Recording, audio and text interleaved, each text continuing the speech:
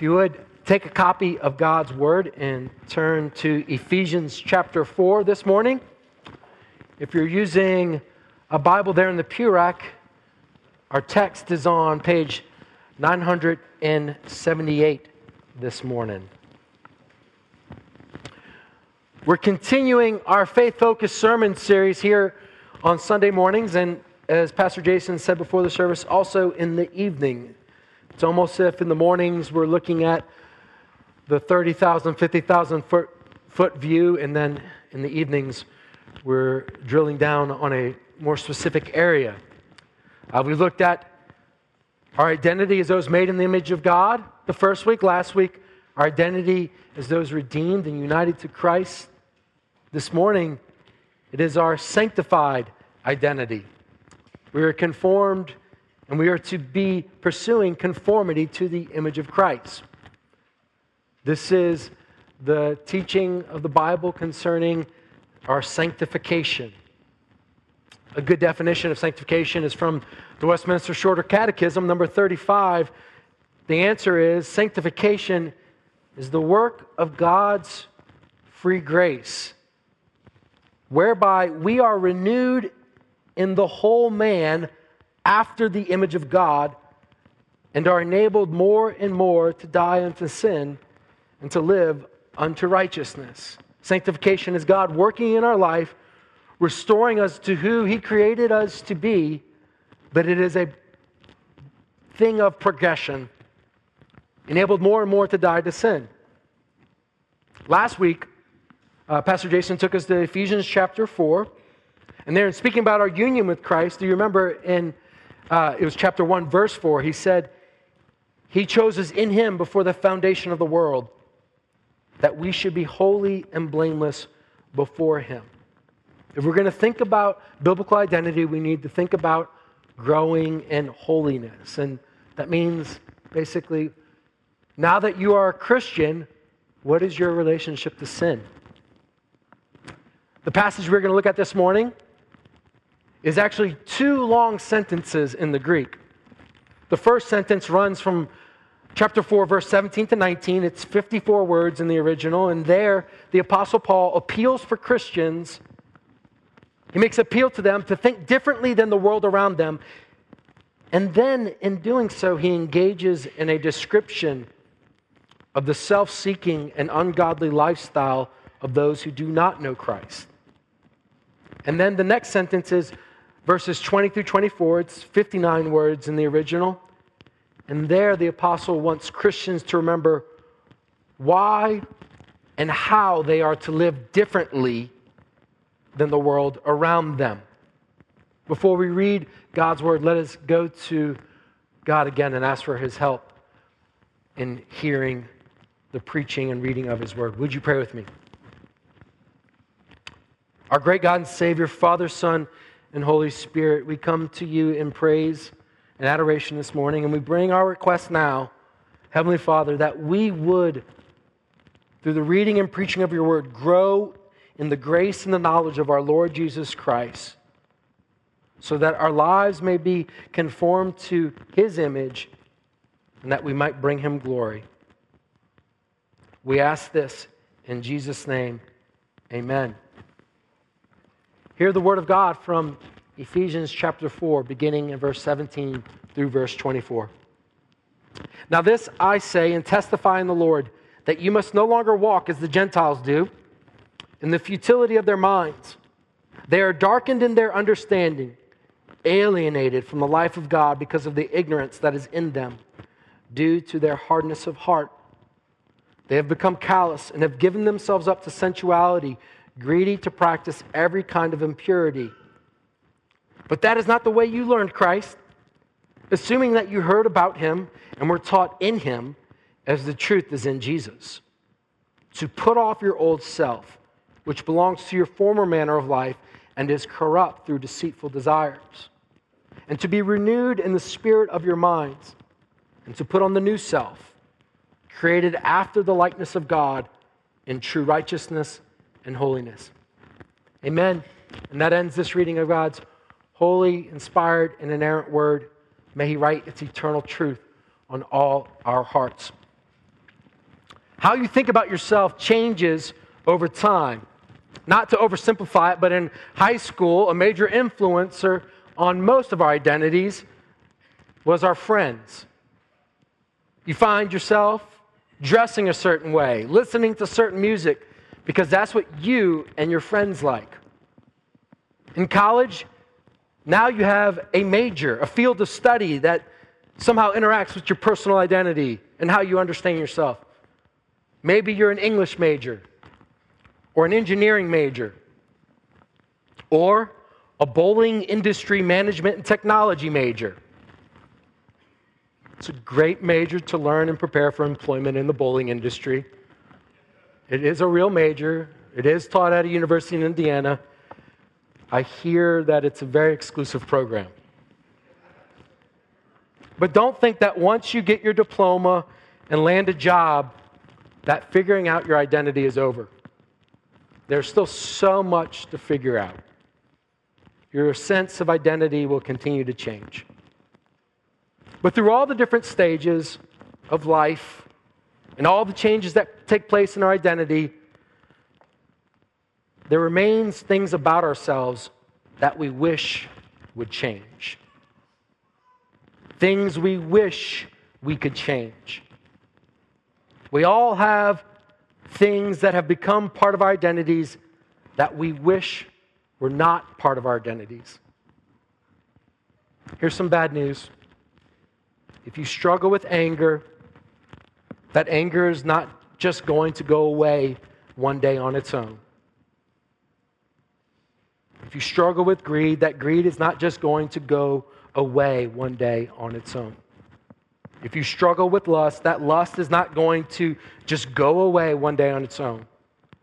Whatever sinful traits you have today will only be a little bigger tomorrow, and bigger next year, and even bigger in the decade to come if they are not dealt with. And these things may not show up in the same way in everyone's life. Some people, their anger may grow to literal murder, and other people, it will kill themselves on the inside. It will deaden their relationships. If you are left to yourself, apart from God's saving grace, sin will always be the most powerful shaper of your identity. Your identity will experience change through the years, but not for the better. If you don't have Christ, your life-dominating sins, they will define the real you. Thankfully, there is hope. The Christian faith addresses sin in our identity. When Christ saves us, He unites us to Himself. As Pastor Jason preached last week from Ephesians chapter 1, because of our union with Christ, we have been redeemed from our sin, and our sins have been forgiven. From the moment a sinner trusts in Christ as their Savior, their relationship to sin changes forever. The penalty of sin has been lifted from their life because of Christ's death. And the power of sin has been broken because of Christ's resurrection. For the Christian, sin no longer shapes your identity. If you have Christ, your relationship to Him defines the real you. Here in the book of Ephesians, for those who are trusting in Christ, in the first 3 chapters, the Apostle Paul has been describing the real you. And now here in verse 17, he says, "Now this I say." He's tying his instruction here about how the Christians are to live in a sinful world to what he taught them in the first 3 chapters. He taught them who they are, and now he's saying this is how you are to live out your identity in Christ in a fallen world. They are those who are chosen in Christ, blessed in Christ, saints, children of God, inheritors with Christ. Remember, Paul's first audience here was predominantly made of Gentiles, those who were not born into God's covenant people. And he told them, because of Christ, you are fully in the people of God. You are now the people of God. Now, in chapters 4 through 6 of this letter, he wants to show how their new identity necessitates change in conduct, a change in lifestyle. And the reason why there's a necessary change that must happen is that though the penalty of sin has been paid and the power of sin has been defeated, the presence of sin remains in the Christian's life until they see their Savior face to face. And the Christian must choose to either conform to their old way of living or be conformed to their new identity in Christ. I want us to consider our passage under 3 headings. The first, from verse 17, I want us to see the exhortation for Christians to live differently. Then, in verses 18 through 19, I want us to see Paul's expose of the condition and lifestyle of those who reject God. And then, in verses 20 through 24, we have the exhortation to embrace our new identity in Christ and to live accordingly. Verse 17, look back there with me. The exhortation for Christians to live differently. He wants us to live in a way that's different than our pre-Christian lives. The Ephesians and Christians today are to separate themselves from the lifestyle they once lived. Verse 17, now this I say and testify in the Lord, that you must no longer walk as the Gentiles do, in the futility of their minds. There, the Apostle Paul saying, the basis for my instructions here is that he insists in the Lord. He's imploring them on behalf of the Lord that they no longer walk a certain way. Now, walk here, Paul is drawing on a Hebrew concept that we find in the Scriptures. One's walk is one's lifestyle. So the Apostle Paul isn't just saying, here are some behavior modifications. Because in the Scriptures, one's walk means more than just one's conduct. It also includes the attitude and the thoughts that express themselves and come out in the way that one walks through the world. It encompasses the outer and the inner life. Eventually, someone's walk will reveal what is going on the inside. So in doing so, he's not just saying, don't act like unbelievers. He's saying it begins with not thinking like unbelievers. And he points to there in verse 17, because of the futility of their minds. Futility here, he's pointing to that the basis for their interpreting the world and making decisions about how to live in the world, there's no meaning behind it. The unbelieving Gentile has a meaningless basis for living. In this word futility, it's helpful to point out that it's drawing from the word meaningless, and it's the same word that when they translated the book of Ecclesiastes into Greek, it's the same word here. You remember the message of the book of Ecclesiastes? That life apart from God is vain and meaningless. It's without purpose unless it is ordered around God and His purposes. A companion section in Scripture to this portion of Ephesians chapter 4 is Romans chapter 1. And there in verse 21, the Apostle Paul writes, for although they knew God, they did not honor Him as God or give thanks to Him, but they became futile in their thinking, and their foolish hearts were darkened. He's attaching the unbelieving mind to futile thinking. It is devoid of real meaning because it is devoid of God. The mind here is more than just the ability to reason. It includes the capacity to think, to plan, to make moral judgments and lifestyle choices. In other words, the mind here is referring to the worldview assumptions that guide someone's thoughts about their life. Now imagine the church in Ephesus putting this on the homepage of their website. Surely this would have been offensive to non-Christian Gentile readers. And there were some that could be, quote, unquote, considered more moral among the Gentile unbelieving world.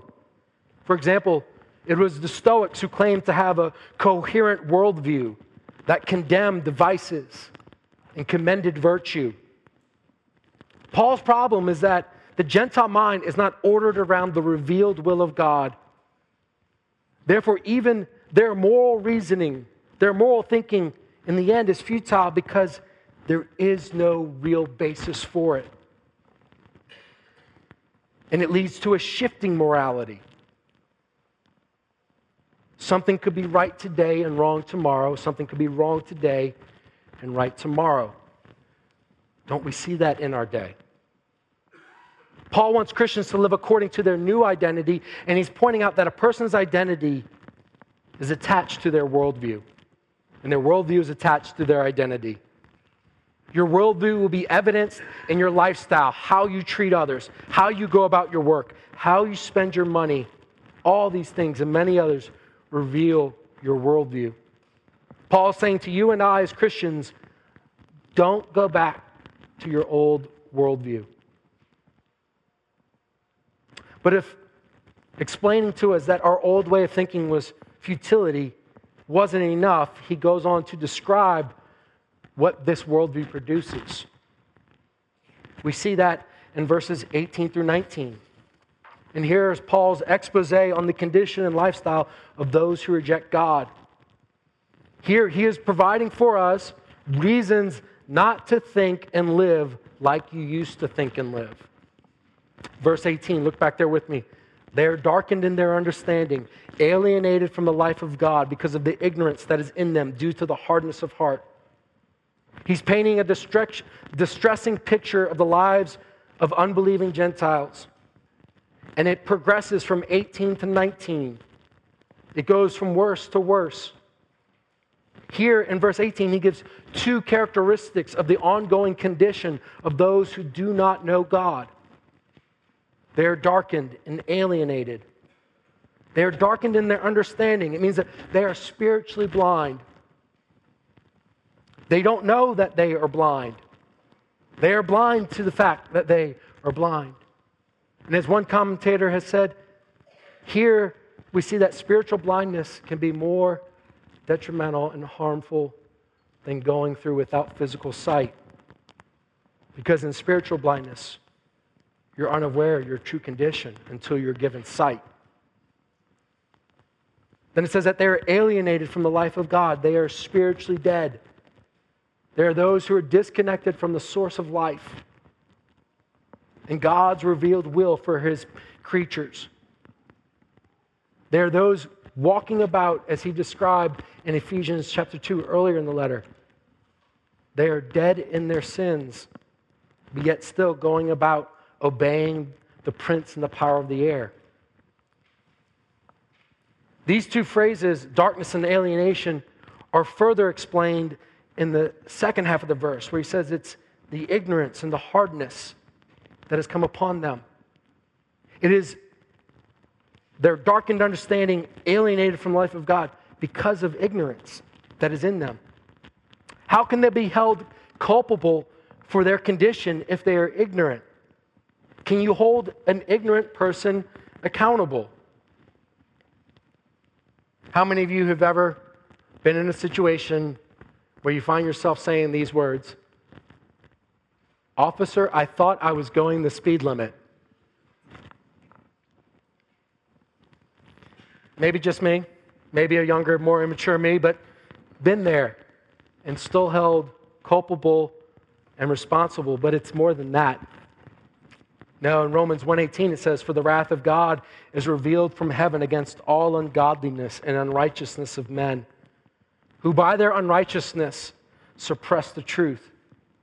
And then in verse 21 again, "For although they knew God, they did not honor Him as God or give thanks to Him, but they became futile in their thinking, and their foolish hearts were darkened." They have rejected God's witness to them, Paul says in Romans 1. Because they did not want to honor Him. Their ignorance is their willful rejection of what can be known about God. And it produces a hardness of heart. There's a sense in which everyone is born with a hard heart of stone in need of the new birth, of regeneration, of a new heart of flesh. But the Bible also leads us to see that hard hearts can get even harder.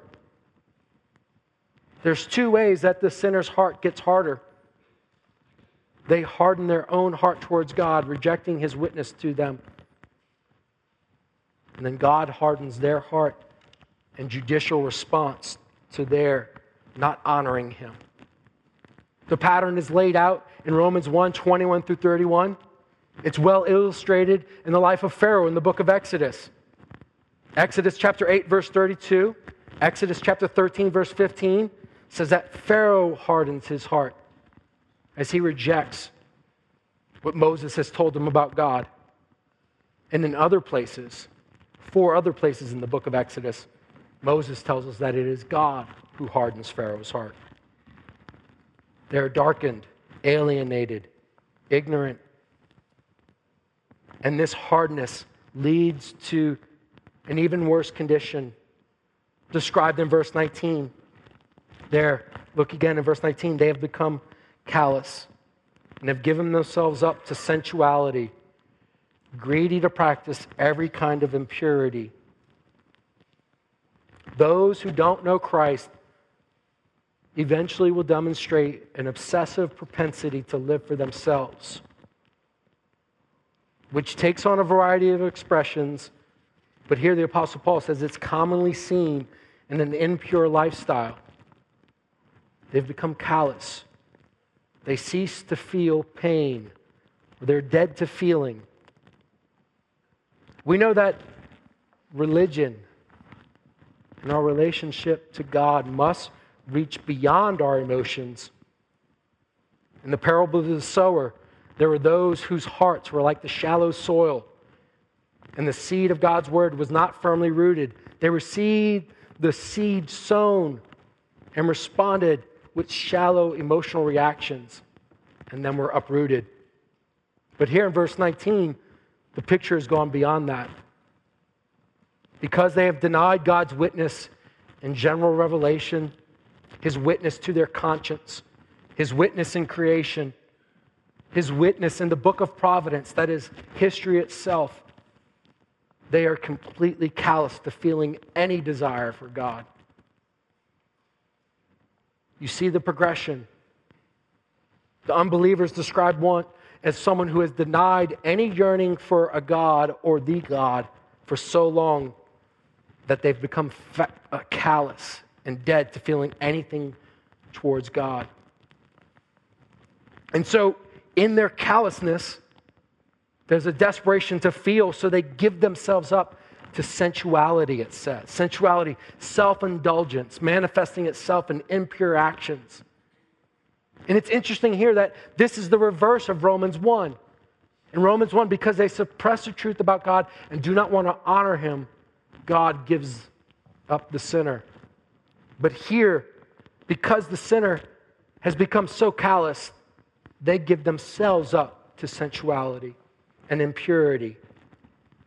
Impurity here is quite simply the opposite of whatever is holy. And the use of impurity is calling us back to Old Testament language where there was the strict purity code of what was clean and unclean. In those purity laws, you could come in contact with something from the outside that would make you ritually unclean. But Paul is not saying that they are ritually unclean. No, he is developing what Christ taught. That impurity comes from within. It starts from within and it manifests in the life. Verse 19 is sadly, there's so many ways we could point to this being illustrated in our day. One that should break our hearts is the phenomenon that has gone across this country. In fact, this past week it has stirred up some controversy near Detroit. It's called Drag Queen Story Hour. This is where drag queens read children's books at public libraries. And in light of these controversies, Discern.com posted a social media post from one drag queen with this headline: "Drag queen urges parents to keep kids away from drag. Do not ruin your child's life." In the video, this man said that this is not for kids. He says, "What has a drag queen ever done to make you respect them, admire them? They put on makeup, jump on the floor, and writhe around. They perform at nightclubs for adults. There's a lot of filth that goes on." And he has more to say. He concludes with saying that exposing and getting kids involved in drag is extremely irresponsible. And he urges parents to keep children home or entertain them with a trip to Disneyland, Chuck E. Cheese, or the circus.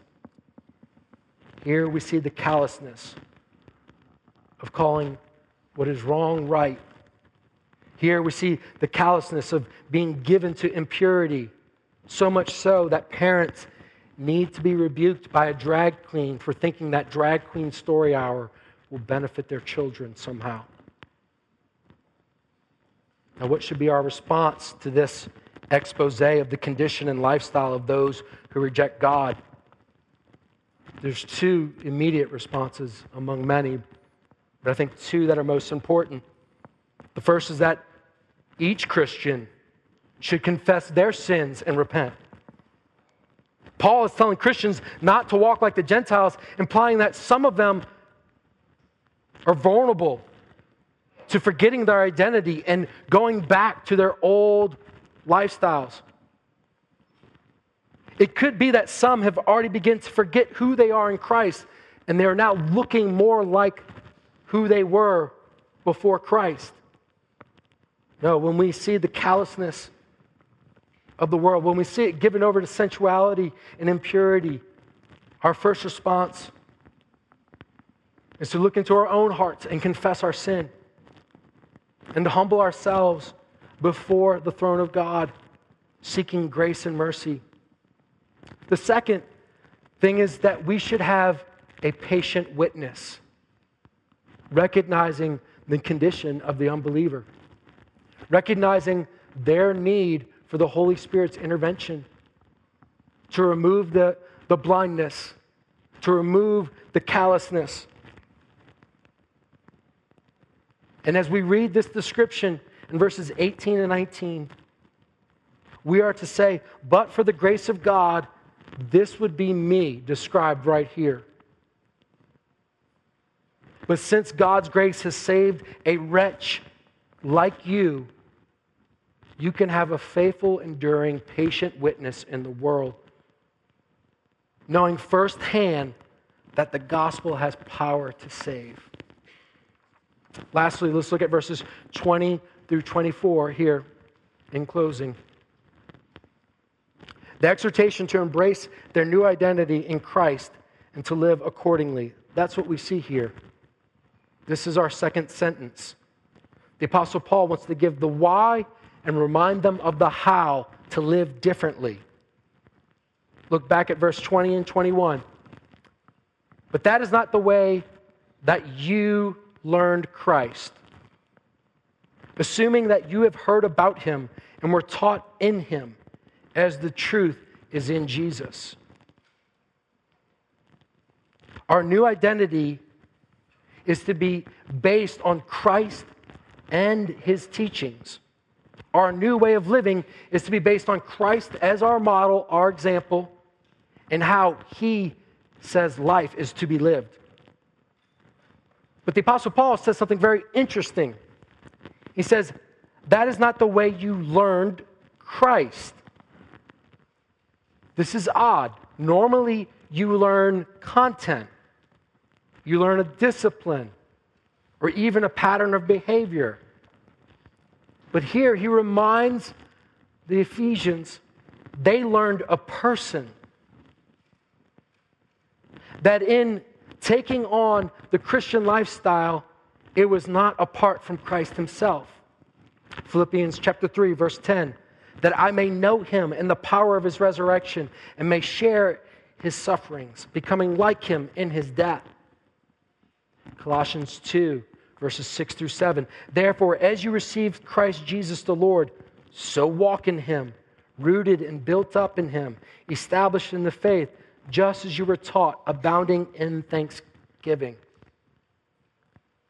When they were taught about Christ, they entered into personal communion with Christ because he is alive.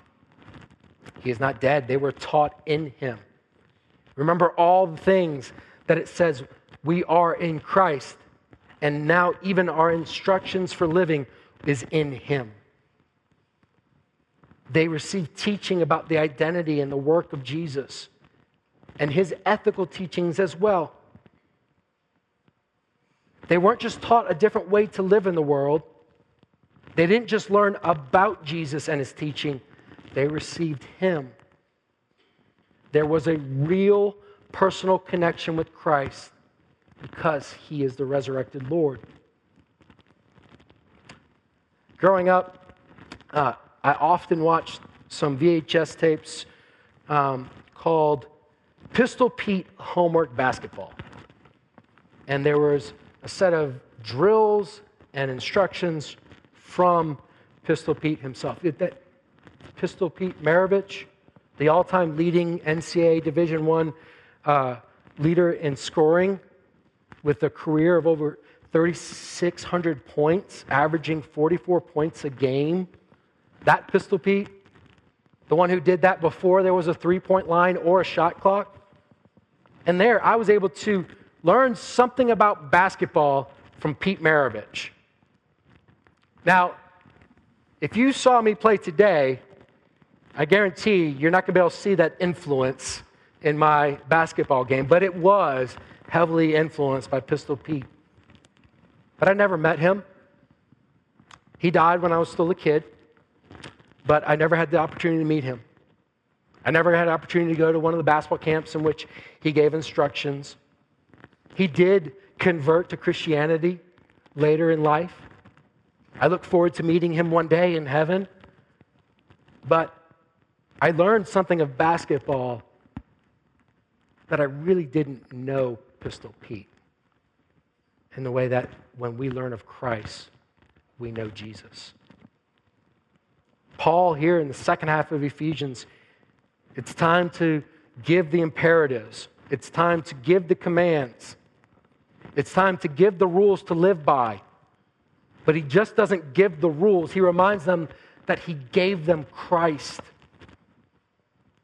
When we give the offer of the gospel to someone, we're not just giving the rules of Christianity. Parents, when you share the gospel with your kids, you're not just giving them the commands of Scripture, you give them Christ. And when we offer the gospel, we are offering an entire worldview. To believe the gospel changes our entire worldview. There is truth to be believed. There is error to be denied. There is truth to be obeyed. But the Scripture is clear. The truth is a person. And there, in 21, it says the truth is in Jesus. We learn in Jesus. We learn Christ from Christ. But this idea that it is something to be learned is helpful. Because as we saw the progression of the unbelieving mind, now we see the progression of the redeemed life. And it is one of learning. And in there, it is with the understanding that you would grow. The Bible never promises an instantaneous, comprehensive, transformed life. We learn and we are learning, making progress. And there will be reverses and retrogressions along the way in sanctification. But Paul has made the point very clear here, is that no matter how advanced one is in spiritual maturity, or if you're a new Christian, he wants you to know that Christ will never lead you to sin, selfishness, and lewdness. And when those things appear in our life, that is not how we learn Christ. And it is important that the Christian does not reshape Jesus in their image, but they are seeking to be conformed to his image. And he will never lead you to sin. The next three clauses here to finish out 23 and 22 through 24, they depend on the end here of 21. The verb, and were taught in him, explain the next three clauses. They're the put off the old self, the being renewed in the mind, and then to put on the new self. All of that is what they were taught in Christ. So what the Apostle Paul is pointing to is that at your conversion, this is what happened. You put off the old self. Christ, by his Spirit, enlightened your mind, renewed your mind, and then you put on a new identity in Christ. But it's not just something that happened. It is something that is the progression of sanctification. So let's think first about verse 22. To put off your old self, which belongs to your former manner of life and is corrupt through deceitful desires. Here, this is basic repentance. Conversion is in view, but it's describing the lifestyle of repentance. Martin Luther's first thesis of his 99 thesis was, when our Lord and Master Jesus Christ said, repent, he intended that the entire life of believers should be repentance. The old self here is the vestiges of the old man that still remain. The old man was in Adam. And when you were in Adam, you were under the penalty and power of sin. Now in Christ, redeemed from the penalty and power of sin, but sin still remains all around us, and it wants to cling to your identity. We've moved a couple times, Emily and I, in our married life together for seminary and different reasons. And in doing so, we've had several homes. I've never purchased a home that the previous owner hasn't left stuff behind in. It's always kind of fun. You get to go look in the attic and see what might be there. Who knows? But just because someone left their stuff behind doesn't mean that they have a claim on the property anymore. Christian, you are in Christ. You have a new master. And the old owner has left junk behind, but he is the old owner. There are sinful traits that remain, remnants of our depravity, and we are to put them out of the house, if you would. They are not to be tolerated. They're not to be toyed with. Their very presence is a contradiction in who we truly are. They're to be confessed, repented of. But in here, at the end of verse 22, it says, these things that we're putting off, Paul reminds us that they are corrupt through deceitful desires. The Christian is not to toy with sin, because sin is deceptive. Sin is like the crystal blue ocean water to a man dying of thirst. It promises satisfaction in life, when in the end it's nothing but poison, that salt water. And that is the negative, to put off the old. And then it says to be renewed in the spirit of your minds in verse 23. Here the Apostle Paul is appealing to the Holy Spirit to reshape our thinking in order to resist the deceitful desires of the old self. Now, in English translation, it's difficult to see why I'm saying it's the Holy Spirit. Let me give you the case. Nowhere else in the book of Ephesians does Paul refer to the spirit of man. But he does reference the work of the Spirit 13 times in the letter. And particularly in earlier statements in his prayers for the church, in chapter 1 and chapter 3, he points to the Holy Spirit's renewing work. In chapter 1, verse 17, he says, the Father of glory may give you a spirit of wisdom and revelation in the knowledge of him. And then in verse 16 of chapter 3, that according to the riches of his glory, he may grant you to be strengthened with power through his Spirit in your inner being. Here, once again, the Apostle Paul is pointing to the renewing work of the Holy Spirit. The Holy Spirit is the agent of renewal the agent of sanctification, and the mind is the object of his renewing work. As Charles Hodge once put it, this is the process by which the soul is restored to God.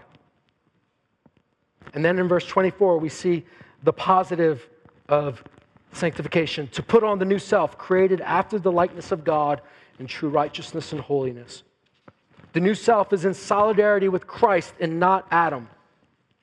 And so therefore we are to live lives conformed to this new identity. The idea of putting on includes the daily recognition and growth in the truth of who you are in Christ. But notice that who we are in Christ, it is created. It is a work of the Spirit that has created the new self. That means that it's not an improved version of the old self that has undergone some reformation, but is a new creation, created by God. William Wilberforce, the great abolitionist, had a good friend of his who was somewhat a nominal Christian, really wasn't a believer. The Prime Minister of Great Britain at the time, William Pitt the Younger. And Wilberforce had a great relationship with him and desired that William Pitt would know Christ. And so he would often invite him to come here preaching with him. And on one occasion, Wilberforce, it was a tremendous sermon that ministered to him greatly. And the whole time he's listening to his sermon, he's thinking about, oh, this is perfect. This is the perfect sermon for my friend to hear. And during the sermon, he's praying for him. And as they leave, his friend comments that he really had no idea what the preacher was talking about. He was spiritually blind, still hardened. He hadn't been recreated. He hadn't experienced regeneration. It is regeneration. It is a new birth in which holiness begins. John Murray said, regeneration is the inception of holiness, and sanctification is the continuation. Now here, the Apostle Paul, in taking off the old self and putting on the new, he's using the metaphor of changing clothes, removing filthy garments and dirty garments and putting on clean and new garments. We need to be clear, he doesn't mean that we have multiple identities to put off and on. We don't have the old self to put on Saturday night and have a great time, and then the new self to put on Sunday morning as we prepare to church. Paul is describing what happened when we were saved and the lifelong work of sanctification. Some of you may find yourself frustrated in taking off the old. Some of you, there were aspects of the old that just ripped right off when you came to Christ, and you've never seen them again in your life. But most of us, I think, would say there's parts of the old self that cling, remnants of our depravity that we try to remove, and they just don't fall to the floor. Instead, we experience often a slow, painful unraveling of the old self as we try to remove what remains. There's many life-dominating sins represented in this room this morning. There's many life-dominating sins represented among Christians this morning.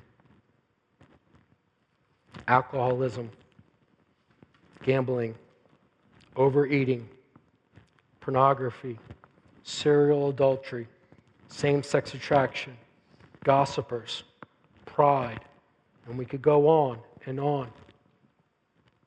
Many of you have experienced that, and removing the old self, it's one painful thread at a time. And you've known these sins your whole life, and they feel so tied to your identity. The Apostle Paul says that you have new life in Christ now. Your Savior says you are no longer defined by your sin. He says it is your relationship to me that defines the real you. Christian, burdened with sin, frustrated by your progress, your Savior says to you today, bring the old to me. I have paid for it. I have broken its dominion over your life. And I have the power for you to live in your new identity in me. Amen? Let us ask for God's blessing on the preaching of God's word. Let us pray together.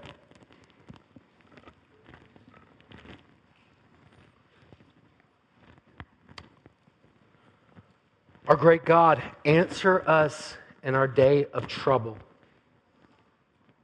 Send help from your sanctuary.